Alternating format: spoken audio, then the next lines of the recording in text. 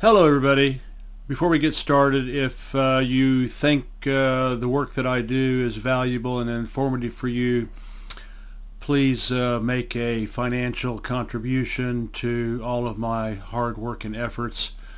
There's every which way to pay to send me support on all of my podcast pages, as well as on the Substack and Brighteon pages. So thank you.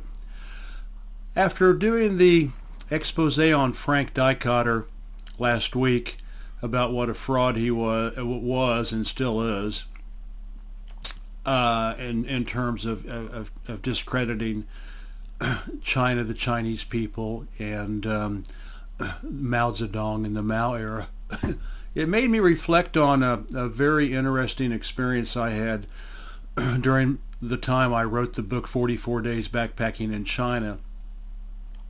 I was coming off the Tibetan Plateau, which was an incredible experience in itself, and coming down to go into Yunnan and Lake Lugu and the Mosul people where it's matriarchal, and then into Yunnan, and I spent the night in Sichuan, and Sichuan is in the southwest corner of Sichuan, in western China. Most people know where it is, and I spent the night there. It's really in the boondocks. I mean, it's sort of like the last place to go to, or the first place to come into when you enter Sichuan from the north, or you're leaving Sichuan, to go south into Yunnan. I was looking for a place to eat, and I came across this restaurant called Communist Food Party. And of course, party was for the Chinese symbol was for the Communist Party of China, not party as in having fun.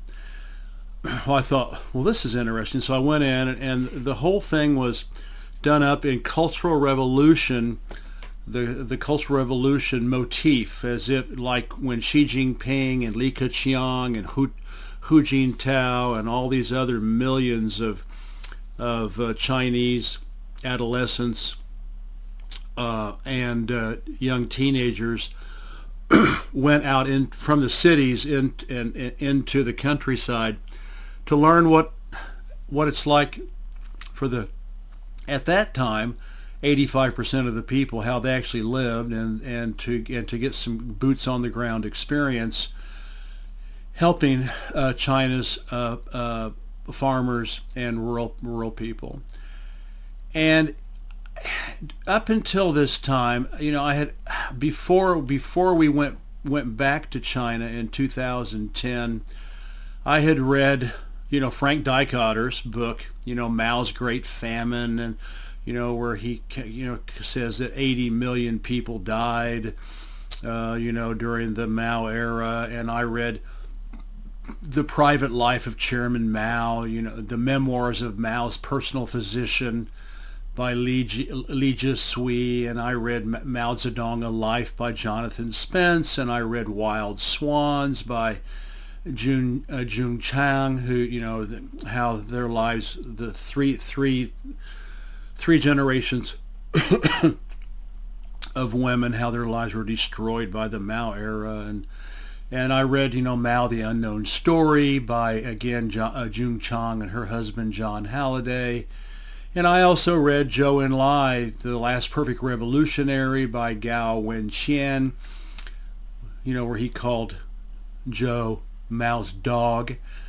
I believed at that time that in June 1989 in Tiananmen, the People's Liberation Army set up, machine gun nests on top of the National Museum and the Great Hall of the People, and were gunning down, mowing down thousands of freedom-seeking students. I believed all that, which is why when I was actually going up the plateau, and I was in a combi with a bunch of Tibetan monks, and we stopped at a basically a little army base out, and a PLA soldier got on, very, very, very nicely dressed. And I made a comment, yeah, he would not hesitate to gun all these guys down, these monks down if given the order, Again, because I had that Tiananmen meme in my head. During all this time, I kept seeing Mao posters everywhere. Mao was everywhere. He was in hotel lobbies. He was in cafes. He was in people's houses. Because this was the summertime and they didn't have air conditioning, their houses were, the doors were open. I could see Mao pictures, Mao posters, and framed and everything, in little shops and stands. Everywhere I went, I saw Mao posters from beginning to end. And I kept saying to myself, but how is this possible? He killed 80 million people. I mean, I know it's true because Frank Dicotter and Li Jusui and Jonathan Spence and Jung Chang and John Halliday and Gao, they said it's true. I know it's true. Why are the Chinese venerating this guy? He didn't have teeth, he had fangs, and his fangs had green moss between them, and he didn't have fingernails, he had claws that were soaked with blood, and he woke up every day just trying to figure out how he could kill 1 million more people. This is what was going on in my mind. This is the monster, and then this is the people who have his poster everywhere. And then I come into a restaurant celebrating the Cultural Revolution, which was supposed to be one of the greatest human tragedies in the history of mankind, etc. Talk about cognitive dissonance. I was like, what? I can't believe this. And I did what everybody does. We as humans, in order to survive unpleasant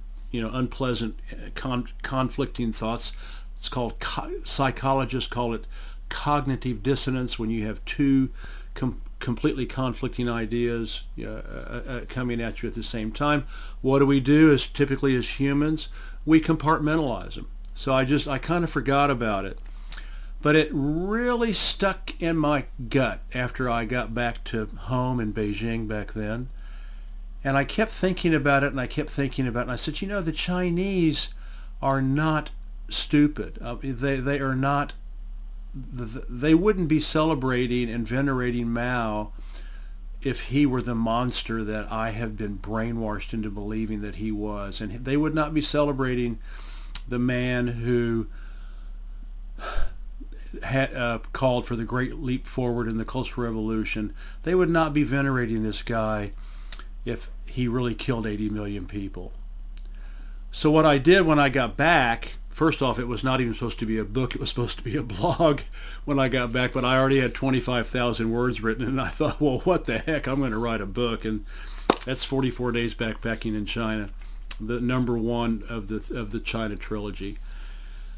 So since I had been told that Mao and the Mao era was just one big genocidal slaughter of the Chinese people, I at least at that point the arc of my awareness started to go up, and I did study as a comparison. See, I said, well, it did happen.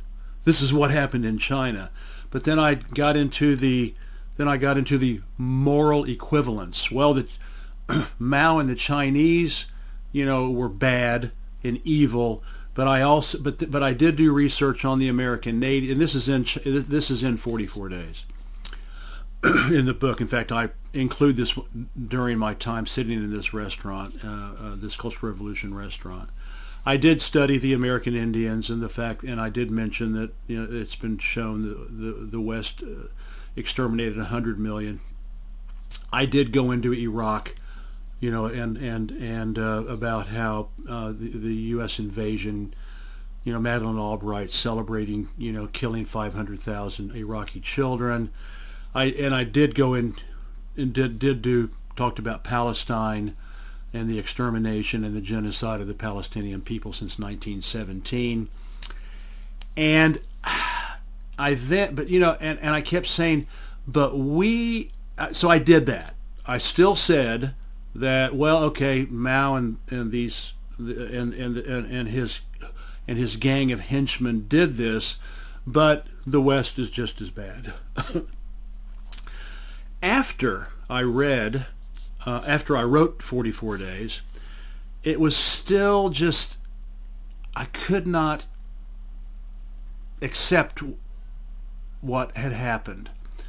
And because I was saying to myself, well, we in America, we have expunged from our memory. We have been brainwashed that Korea was noble. We have been brainwashed that Vietnam was noble. We have been brainwashed that all of the hundreds of governments that we have overthrown and all of the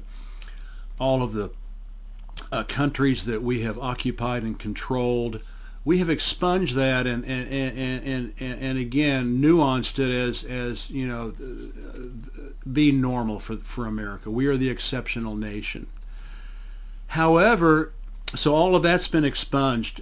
Everything that we've done, Iraq, Afghanistan, all the horrors that we have committed over the last, well, for if you're an American Indian, since the first Europeans landed in 1609 in Plymouth Rock.